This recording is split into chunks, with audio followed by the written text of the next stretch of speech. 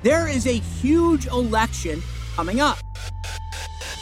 And man, is it going to be wild. President Biden's approval rating dropping like a rock. Our great American comeback starts by sending Joe Biden back to his basement in Delaware. There's so much at stake. We can hold the House, take back the Senate, and recapture the White House.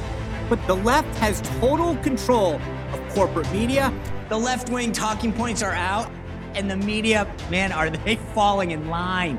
Government bureaucracy. Science should not be partisan. Big tech. Communicating between the government and social media companies does not amount to censorship. And oh boy, do they know how to wield power. They impeach me, they indict me. There's more to do, so let's finish the job. They will circle the wagons to protect themselves. Several things that we were told were misinformation or conspiracy theories are slowly but surely unraveling. As you know, Hunter is his son. I'm just not going to get into it. We need to know the rules of the game, and that's why I'm here. I've spent decades in public service and the media.